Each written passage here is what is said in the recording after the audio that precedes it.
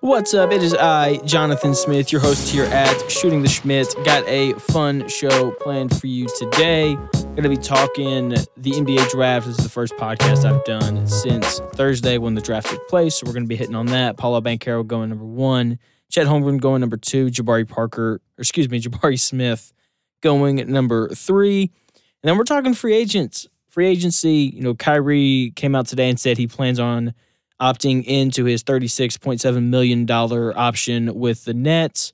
John Wall just got bought out by the Rockets. Looks like he's going to end up in LA. Going to be breaking that down for you as well. Cannot wait to do it. But first, Double B, Bruce Buffer.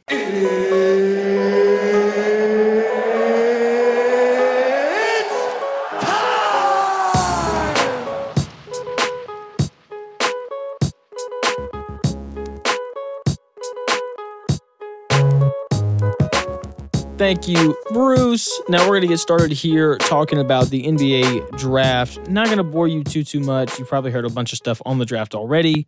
But as a guy who had Paolo Banchero number 1 on his big board, I have to talk about it, because he went number 1, right? Like that, I think, is the story of the draft, just him going number 1, because going into it, everybody had it as either Chet or Jabari, especially Jabari. He was the favorite for most of the time in Vegas to be the number 1 overall pick.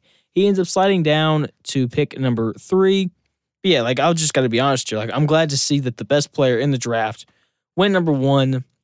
He's a sure thing, okay? He can not only initiate an offense as the primary ball handler right now, today, but he can also do stuff off the ball. He's going to help with their rebounding. I think he's going to fit really well with the Magic. Just looking especially at their offense last year, the Magic had the worst offensive efficiency rating in the NBA. I mean, they were just bad. The second worst offensive rating, their lead scorer was Cole Anthony, who averaged 16 points a game. I mean, it's so hard to not have a guy on your team who can at least average 20 a game. I mean, the fact that their leading scorer barely averaged over 15 points a game just kind of tells you how much help they need offensively. And look, as much as, people love Jabari Smith, he wouldn't be able to give them the offensive kick immediately that Paolo Banchero is going to give them. And he's only going to get better, especially as he improves the jump shot. I'm excited to see what Paolo does with Jalen Suggs, who didn't get to play this last year. He got hurt. And if Suggs is anything like people think he can be, because remember, last year, it was considered a 4-player draft, or a 3-player draft, where the cutoff coming at pick number 4, but the Raptors ended up taking Scotty Barnes over Jalen Suggs. Jalen Suggs falls to 5, and he gets taken by the Magic. And he, like I said, he didn't really get to play. So if he's as good as people are expecting him to be, him and Paolo together should be a lot of fun. Them running that pick and roll together. Paolo should be more than capable of being able to make passes and make plays off of the short roll. If that's what they want him to do, like I said, he's more than capable of initiating the offense as the primary ball handler. I'm excited to see him after he gets his jump shot developed. Okay, he was 34% from 3 at Duke, but he took some bad shots. If he can clean up his shot selection, his shooting percentages should go up. The shot looks good. We're not looking at Ben Simmons as a shooter. He's going to get better. The defense will get better. He just has to care. That's 80% of playing defense in the NBA anyway, is just caring and wanting to be out there and wanting to play defense. And look, those things come over time, especially, when you get into the playoffs and everybody's really playing to win. I think we'll see the kind of defender that Paolo can be. Chet goes number 2 to Oklahoma City, which is just the perfect fit for Chet Holmgren. He's going to get to play off the ball. He's going to get to shoot threes, protect the rim, and have some opportunity to run the offense a little bit. But for the most part, he's going to be off the ball, which is what he needs to do. And that's what he's going to do for most of his career anyway. Like I said, I think he'll have some opportunities to initiate offense, but for the most part, he'll be off the ball.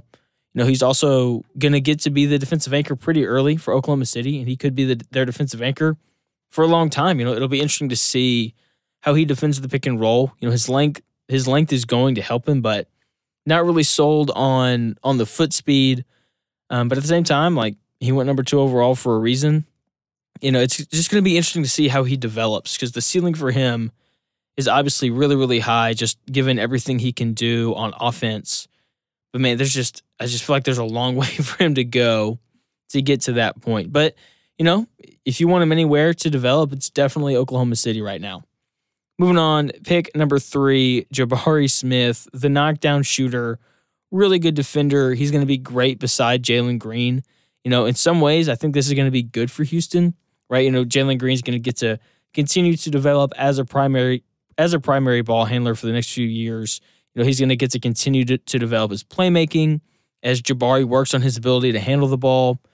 And look, Jabari projects really, really well. It looks like the floor for him is going to be a Mikal Bridges type, which is the kind of guy that you need to win a championship anyway. And look, that's a really good player to have on your team. And, I said this, in the pre-draft pod, I like his top end, like where he hits his ceiling. He's a taller, longer version of Jaylen Brown. And that's a great player to have on your team as well. So moving on to the winners of the draft, I've got 3 winners here that really stick out that I'm going to be really excited to watch this next year. Starting with the Pistons. The Pistons get Ivy at 5.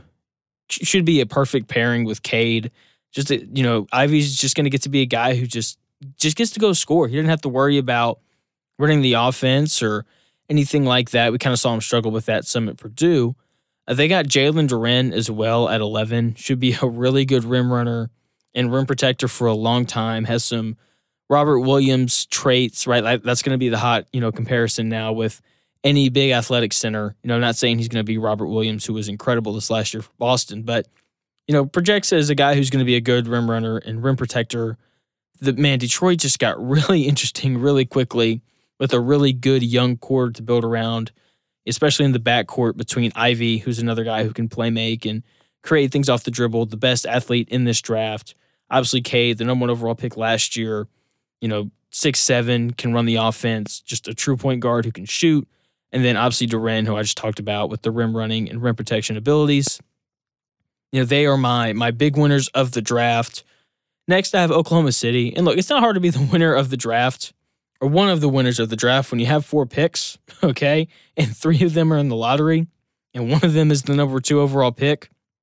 So Oklahoma City is going to walk away with Chet Holmgren, Jalen Williams with the 12th pick out of Santa Clara, Ousmane Dieng, and Jalen Williams out of Arkansas. An absolute haul. 3 lottery picks who all project well. They all 3 have high ceilings. Jalen Williams, I think, is going to be a fun player too. Watched him, a lot at Arkansas this year as, just being an Arkansas fan. He can do a lot on offense with his ability to pass the ball and play make. The question for me is, what's he going to do on defense? He could look slow at times. He's not an elite athlete, so it's not like he's going to be able to go up over the top and block shots, but, he took a lot of charges and does all the dirty work, rebounds. You need players like him, on your team as well. He'll be a role player, if anything, in the NBA. Going to be interesting to see how he develops as well. And then my final winner is the Indiana Pacers. They're going to be really good here in a couple years. They get Benedict Mathurin at 6. Should be a great fit beside Halliburton, a guy who can go and get a bucket. Can also play off the ball. That's what he did his freshman year at Arizona. A lot of catch and shoot stuff. But he can also create offense. Very similar to Halliburton, right? Like Halliburton's a guy who can run your offense, but he played off the ball quite a bit in Sacramento. Like he can do both.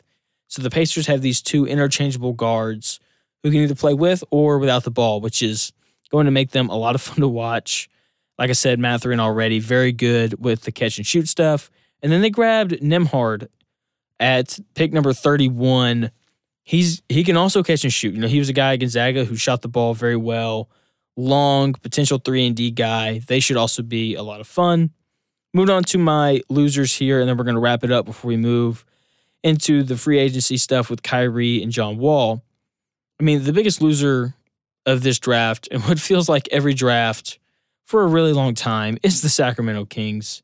They don't turn the 4th pick into anything, okay? Which is just unfathomable. Like I can't believe, one, that they didn't take Ivy, okay? I get that the fit isn't great, right? And that's what, they were telling themselves and all that kind of stuff. But at the same time, like, when you're that bad, who cares about fit? Like, just go grab the best player.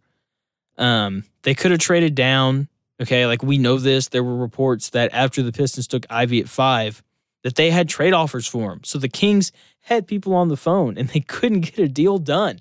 So they ended up taking Keegan Murray, who they could have gotten at, 6, 7, or 8.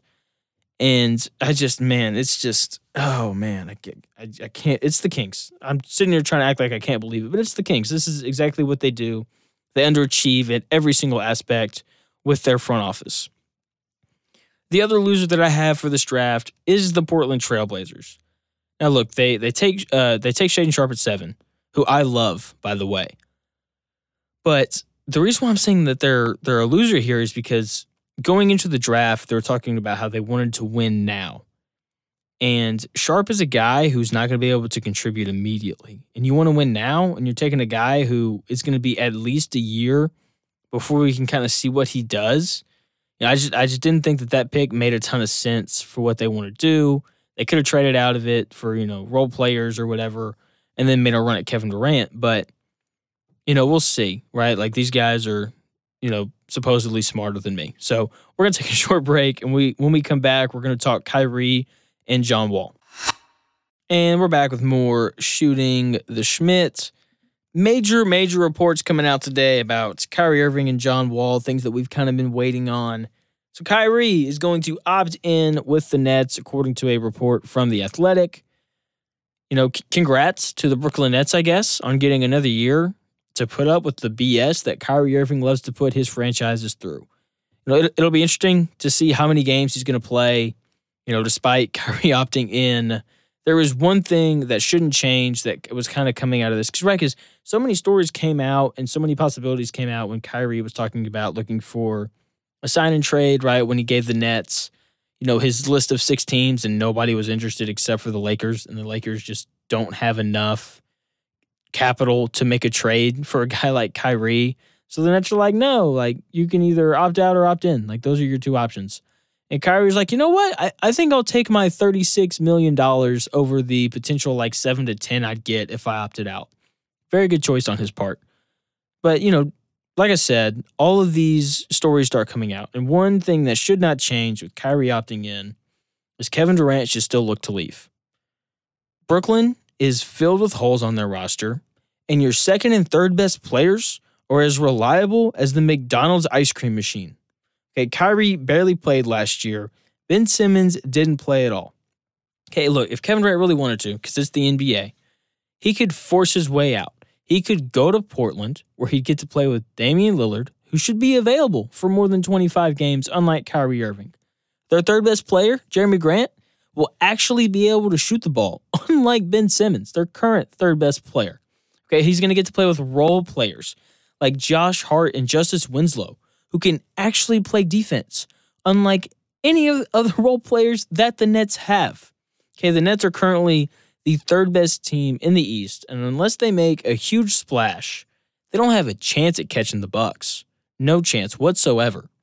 Okay, and if Kevin Durant were to go west, his path to a potential title would just be so much easier, right? The Suns are losing Ayton, the Lakers are old, the Mavericks don't have a second star, the Grizzlies are still kind of young, and there's a potential where the Warriors look old next year.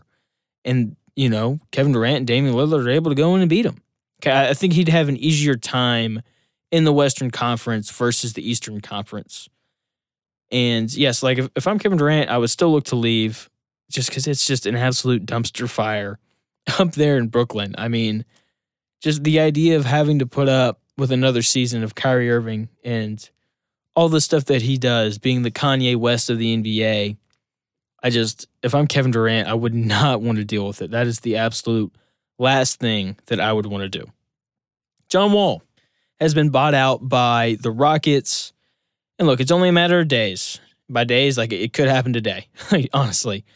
It's only a matter of days before the Lakers try and sign him, but it's already been reported that the Clippers are going to sign him. Okay, John Wall hasn't played a game since April 23rd of 2021. During that 2020 to 2021 NBA season, Wall played 40 games for the Rockets, averaged 21-7.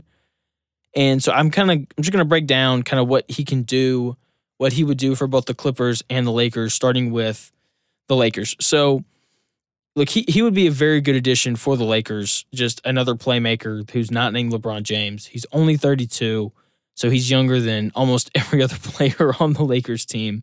But I would expect for him to struggle a little bit, especially early. I think the biggest adjustment any good player has to make when playing with LeBron James, especially point guards who are used to running the offense, is they have to play without the ball whenever LeBron's on the floor. Because it's LeBron James. And if he wants to run the offense, he's going to do that. And LeBron James should run the offense because he's the best player on that team. And I think this is part of the reason why Russell Westbrook struggled this last year. And Wall's going to have to make the exact same adjustment of having to play off the ball. But I don't know if John Wall necessarily has the skill set to do that. Okay, just because of his inability to consistently shoot the ball. I mean, look, he hadn't played in a year. So maybe, over the last year, he's been in the gym taking 1,000 shots a day or whatever. And, he's been working on it. But just looking at, the history of John Wall, he's only a career 32% three-point shooter. He's a slasher. Like, that's what he does. He gets to the rim. He goes by guys and he finishes above the rim. And he gets other players involved when doing so, doing all of the drive and kick stuff. We've never seen him have to play consistently without the ball in his hands. And in order to get minutes, when you don't consistently have the ball in the NBA, is to do two things.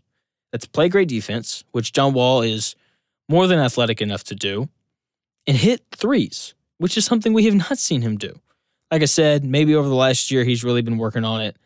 I'm not betting on it, though, which is why I think he would be a much better fit for the Clippers, just simply because he'd actually be able to be himself. Okay, he'd have the ball in his hands more. He would get to set up the offense for guys like Paul George and Kawhi Leonard, because both of those guys are more than capable of playing without the ball in their hands.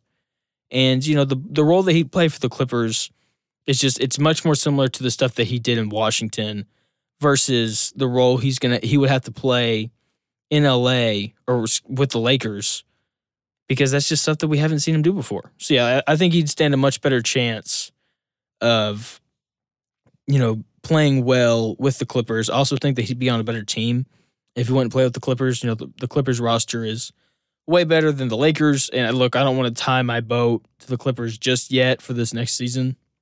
But I can say with confidence that they should be better than the Lakers unless, some kind of injury happens to somebody. So that's going to do it here at Shooting the Shmitz. Plan on having another podcast for you up on Thursday. I think that's going to be kind of the plan until we get into football season, posting a pod on Tuesdays and Thursdays. Yeah, so I'll be back again on Thursday with another take for you guys.